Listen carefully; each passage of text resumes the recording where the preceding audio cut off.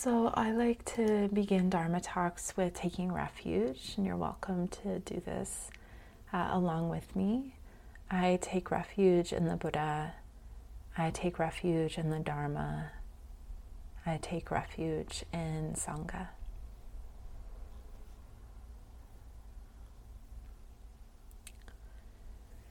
I'd like to start with a poem. This poem is called Study Water. I ask, what words do you have for one on the path of awakening who aspires to live a life of generosity? Study water, O being of ease and bliss. Study water. Study how it flows unceasingly. Study its pathways on this earth and in your own body. Study how, in the right amount, it nourishes life, but too much, and it destroys. Study how it collects and pools, how it reflects, at times, the entire sky in a single droplet of water. Study its depths, its oceans and rivers, streams and ponds. Sip it, drink it down, make of it a broth, a tea, a potion, an elixir. Rinse in it, wash, cleanse, and soak. Study water. It has many mysteries that are yet unknown. Study water, for it is most like the Tao, the way, the path. O seeker who has made of their life a way of compassion, who guides others towards ease and enjoyment. Make your heart like water, flexible and without limit. Make your mind like water, reflective and deep. Make your body like water, kind and affirming of life.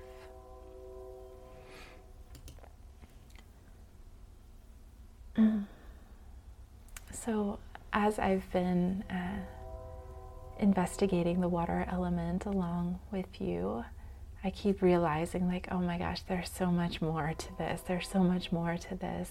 We could really spend a year going into just the analogies of water that I talked about last week. If you were here, we looked at how water the teachings of the river and the teachings of the lake and the teachings of the ocean, and all of these are metaphors that are used in Buddhist practice to talk about the nature of mind, and all of them point to many levels or layers of depth of experience that has to do with the nature of experience, especially the element of flowing and stillness that you see both in the river, the lake, and the ocean.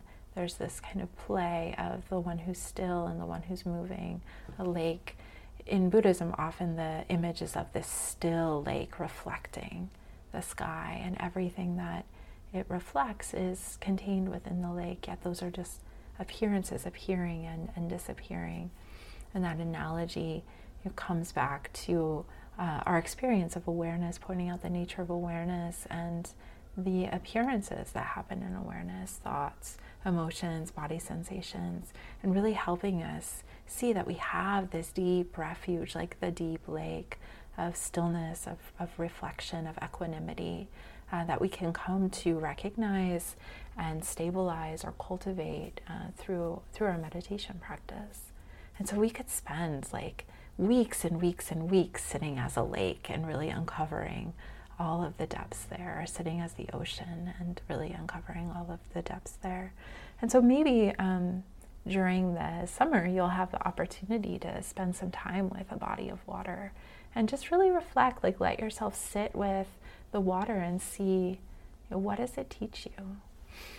What is your experience? I know there's some people who in this group are very acquainted with water, with rivers and cold rivers. So, yeah. to have a relationship with a body of water. We can learn so much from it. And this is basically, like, I wanted to say, each of the elements is a Dharma gate. And you can ask like the bigger question of what isn't a Dharma gate, and that's a very good question. But what a Dharma gate really means is when we like let ourselves be in relationship with something, we begin to see how it is a teacher, and we begin to see what its qualities are, what it's pointing out to us, what it's revealing to us. We can also see like places that we have projection or judgment or resistance to seeing. So in that way, it can be a teacher of maybe our shadow or our pride, or wanting to control. But then also, if we can let in, if we let in water, if we let in river, we can see just all these different elements that it contains within this element, water.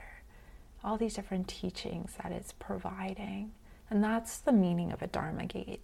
And it's not like, I spent a couple meditation periods with a river, check, and move on to the next one. It's like that ongoing relationship that really makes something a Dharma gate.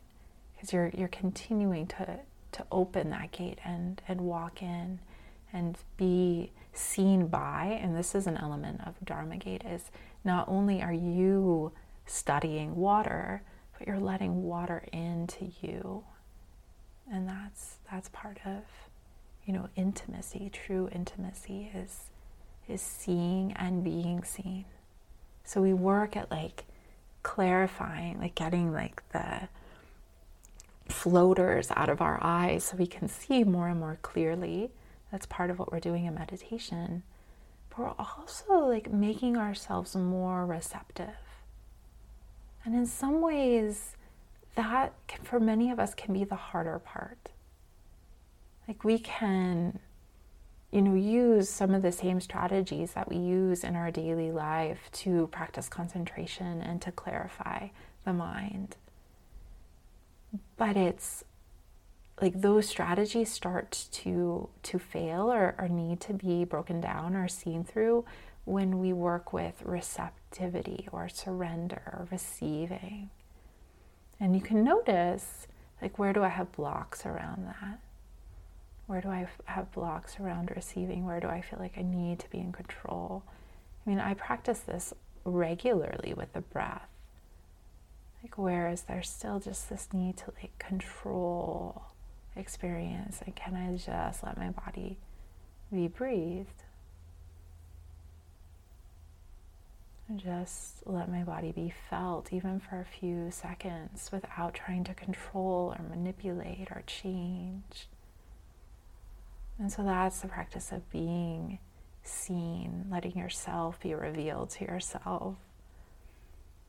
And that's, where, taking up a practice like water or earth can teach us, or taking up a practice like the breath can teach us.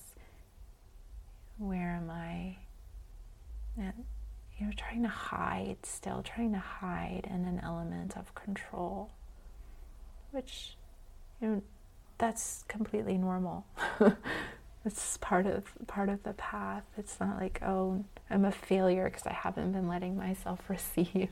But that's part of the work too. That's just why I'm pointing it out. So another thing I wanted to share is just this beautiful part of the Mountains and Rivers Sutra, or sometimes called the Mountains and Waters Sutra, which is a fascicle by Dogen Zenji. That he writes that is really inviting us to take up the natural world as a Dharma gate. And so he has just so many ways of inviting us into water, and I wanted to share some of them just to kind of open our collective imagination to like what is possible when we take something up as a Dharma gate. So he says, water is neither strong nor weak, neither wet nor dry, neither moving nor still, neither hot nor cold, neither existent nor non-existent, neither deluded nor enlightened. So it's really inviting us to step out of the realm of duality. I remember having this experience. I was very fascinated with this passage. I remember having this experience when I was taking a shower at the monastery, one of my early years at the monastery, and realizing that water wasn't wet. And that sounds silly, but probably you swimmers have had this experience when you're totally with the water. There isn't that need to label it. You are water. You are, and water is not like I'm wet, right? It's wet to the human who's touching it or to the being that's touching it. But when you are one with the water, you're not wet or dry. You're just water. And so those are like, that's the invitation when he's like kind of negating both sides. It's an invitation to be more completely in it, non-dual in it, not about it, but in it. All beings do not see mountains and rivers in the same way. Back to Dogen Zenji. Some beings see water as a jeweled ornament, and some beings see water as wondrous blossoms. Hungry ghosts see water as raging fire, and dragons see water as a palace or pavilion. Some beings see water as a wish-fulfilling jewel. Some see it as the Dharma gate of true liberation, the true human body, or as the form of body and essence of mind. Human beings only see water as water.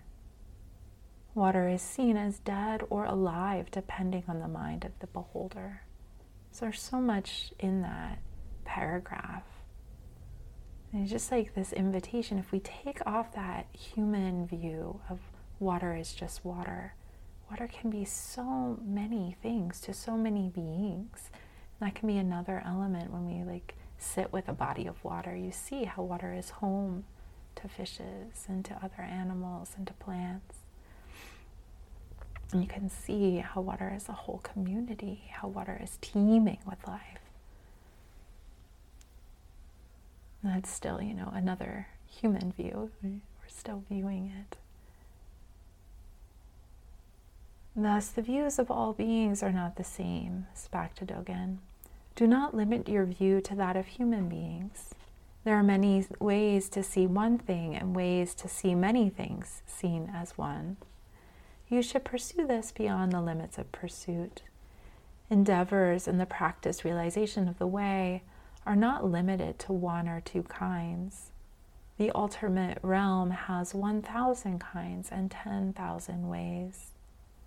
The Buddha said, all things are ultimately liberated. There is nowhere they abide.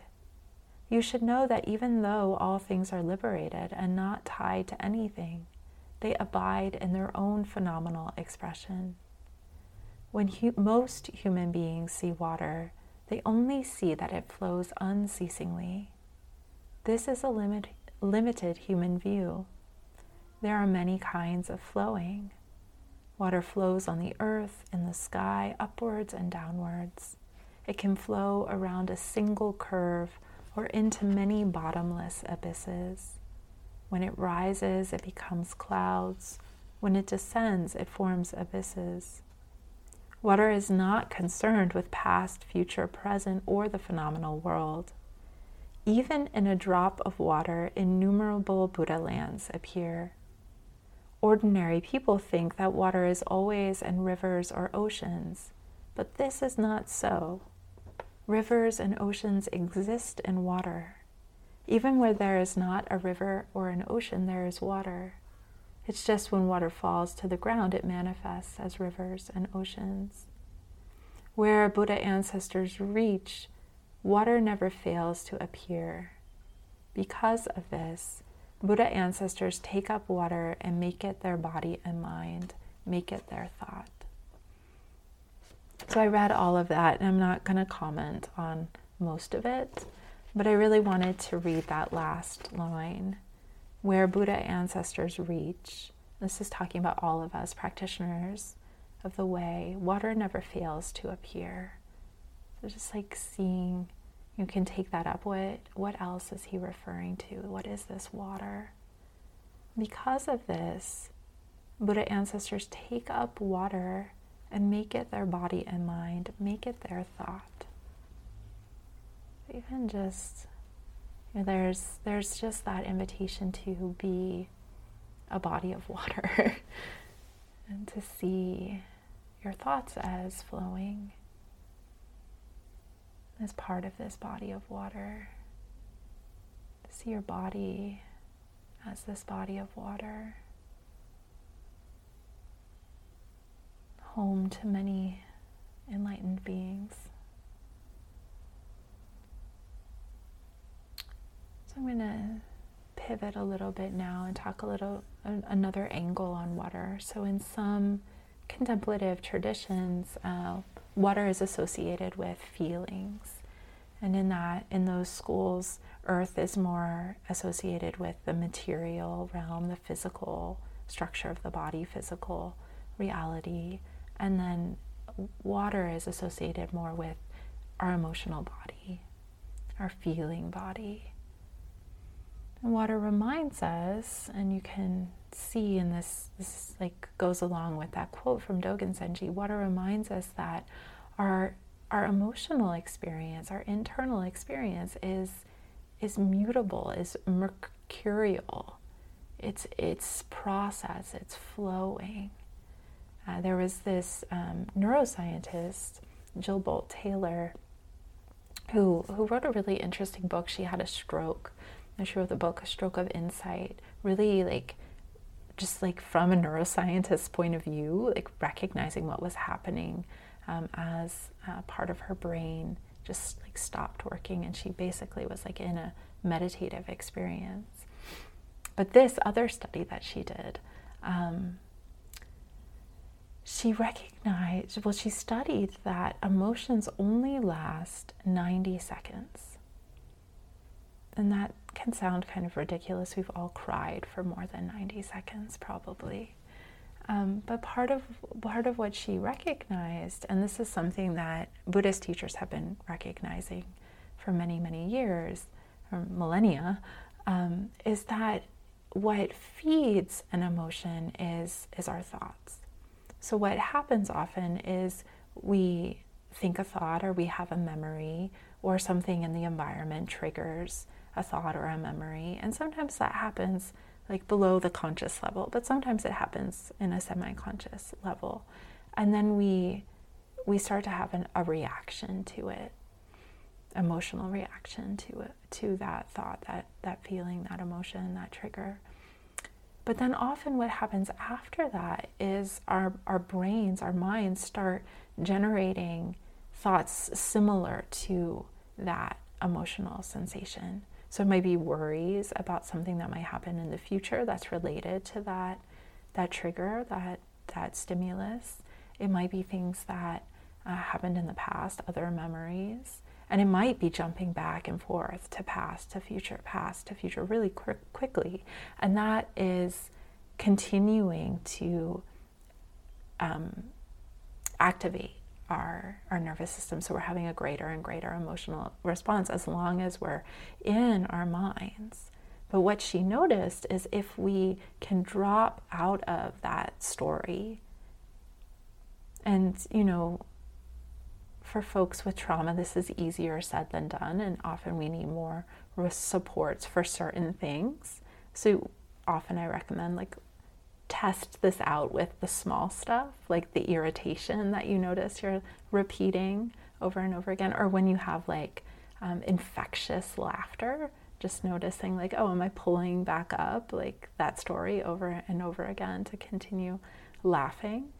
So starting, if you want to explore this, just starting with kind of the more everyday irritations or aggravations, and seeing what happens if you, and so here's the technique, or here's a practice you could do, is just noticing when you're in the thoughts about and see what it's like to drop into, like, where am I actually feeling that in my body? And sometimes that feeling can be so intense that we just pop back into thoughts. And so another way of working with it, so you can drop into the body and get curious. And sometimes with the smaller things we can do that. And you stay and just get curious, like, okay, where is that happening in my body? Like, what is the sensation really like? Is it warm? Is it cool? Is it small? Is it like felt really deep in my body, or is it more on the surface? Or is it like more kind of floating around my body as well?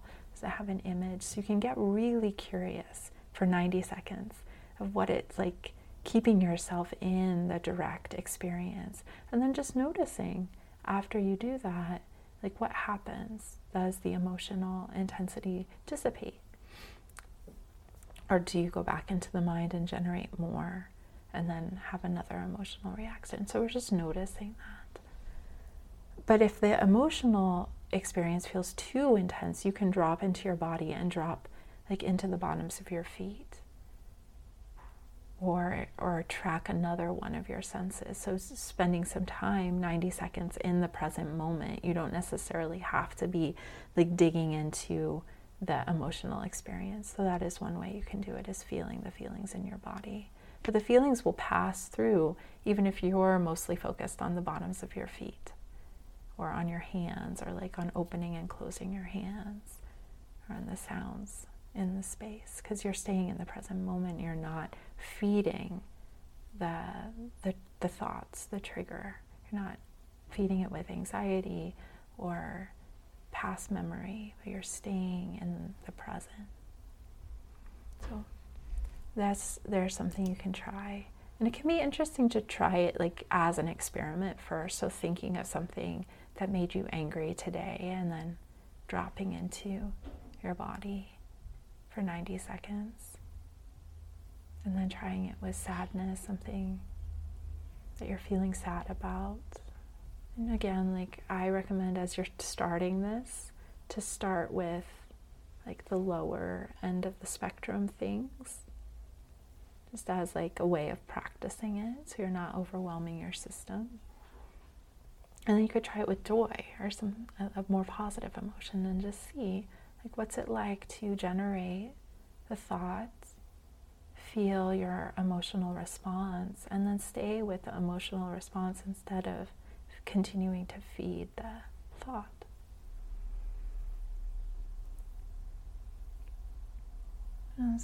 What I've noticed is sometimes we don't let ourselves feel because we think it will be too much, or we've like had that experience maybe in the past and weren't as self-aware, and it was too much maybe for the situation.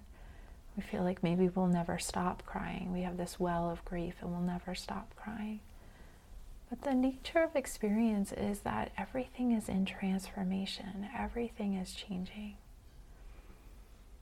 And this is a practice of deep compassion. So it's allowing ourselves to drop below the story, the thoughts about, the memories, the worries, and to just feel. And we have this opportunity to do this in Zazen, to sit and feel our bodies, feel our emotions, feel the fear of feeling, as well as the feelings themselves.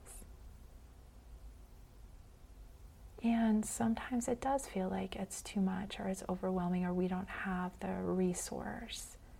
And that's where a practice like compassion comes in. And I'll talk more about that in a couple of minutes. But I just wanted to say that that's where the practice of compassion that comes in. And in mindful self-compassion, which was researched by Kristin Neff, and she really found that like one of the most effective ways of offering ourselves compassion that's like felt immediately is through touch. So sometimes, depending on what is happening in our minds, it's hard to drop into the body and feel, because we keep getting bounced back out. And then we can get maybe critical or judgmental. And then it's really hard to be like, oh, now I'm supposed to be compassionate with myself. Like all this stuff is going on. I feel overwhelmed. And so one way of giving and receiving compassion is to place a hand on your heart or to hold a place on your body that's sore. And what's amazing is our nervous system responds to that touch. So you don't have to make compassion happen. Our bodies know how to offer compassion, to give and receive compassion through touch.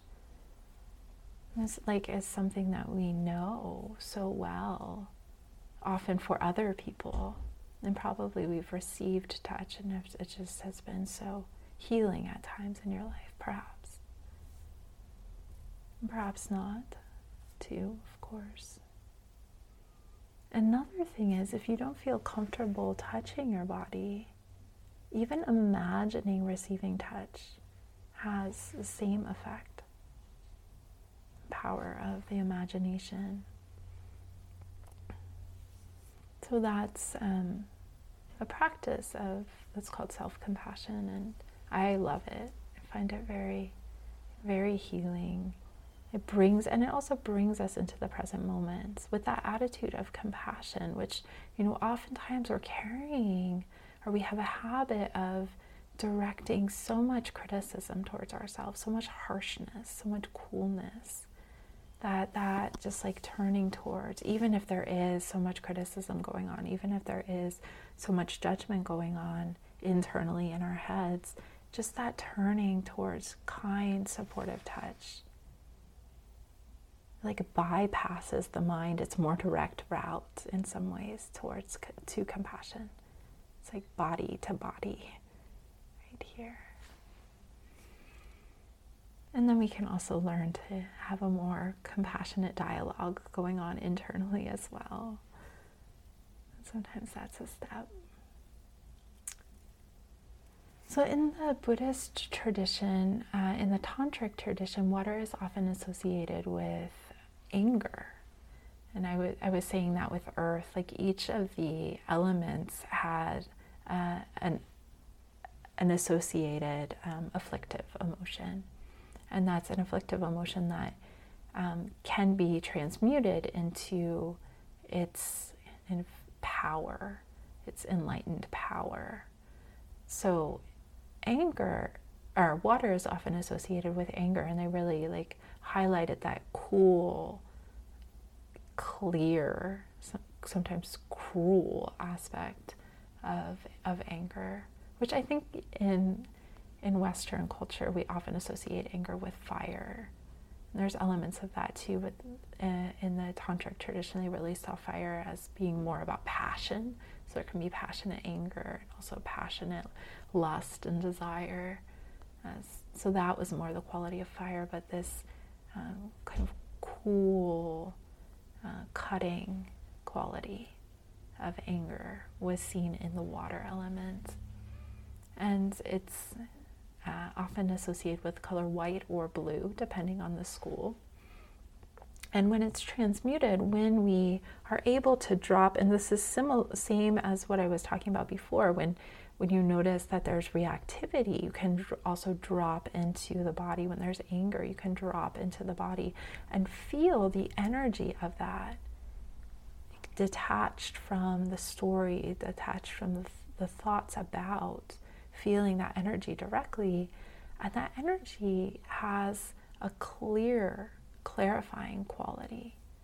Sometimes, maybe some anger has more of like a fiery, connective quality.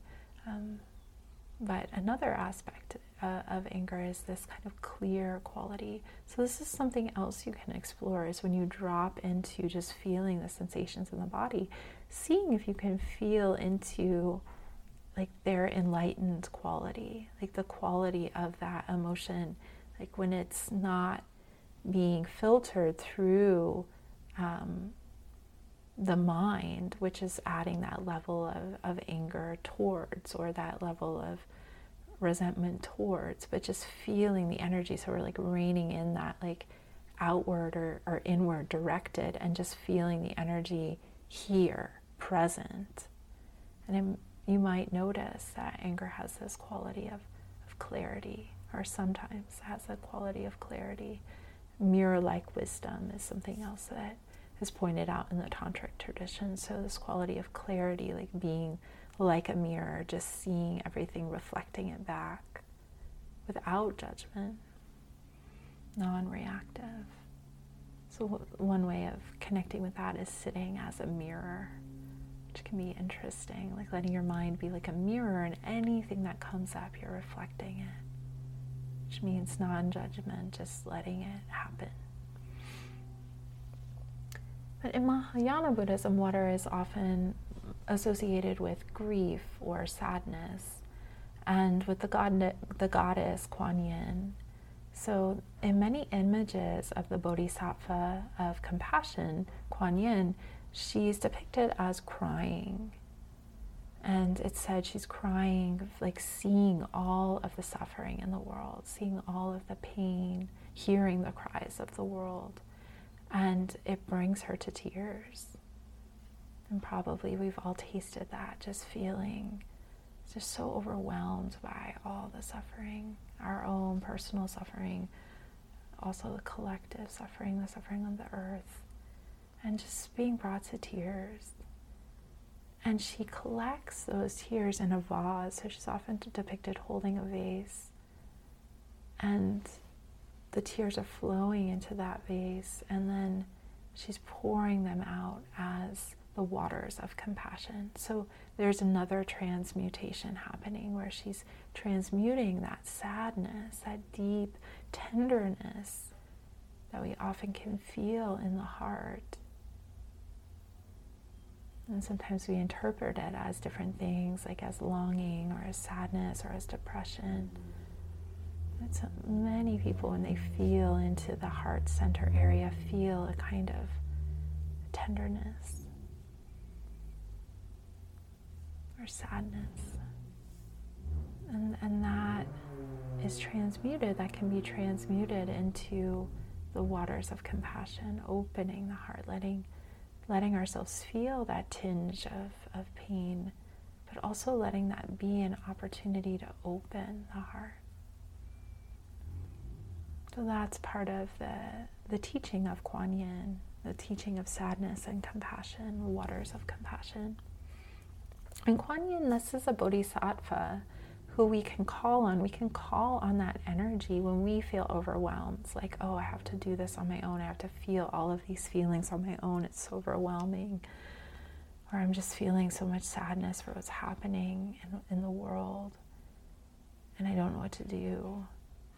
You can call on Kuan Yin. You can let her like hold you in her loving embrace. You can ask her to help you transmute that sadness into compassion, or to feel the sadness fully as an expression of compassion, because that's true too. And so we can imagine receiving compassion from Kuan Yin. And some people have like figurines of Kuan Yin, or other people see Kuan Yin as a tree or the earth itself. Whatever radiates or represents compassion for you is an expression of Kuan Yin, because Kuan Yin is just the archetype of compassion. So in some cultures, she's depicted, as I said, as a goddess. In other cultures, she's depicted as having, or not being necessarily a she, being more of like a two-spirited, gendered being, and has thousands of hands and eyes. And this being is depicted as being able to see all of the suffering in the world and then respond. So there's more of the quality of like an active compassion. And then other pictures of Kuan Yin, they're like in the royal ease posture, just like totally at ease in their body. There's this quality of enjoyment.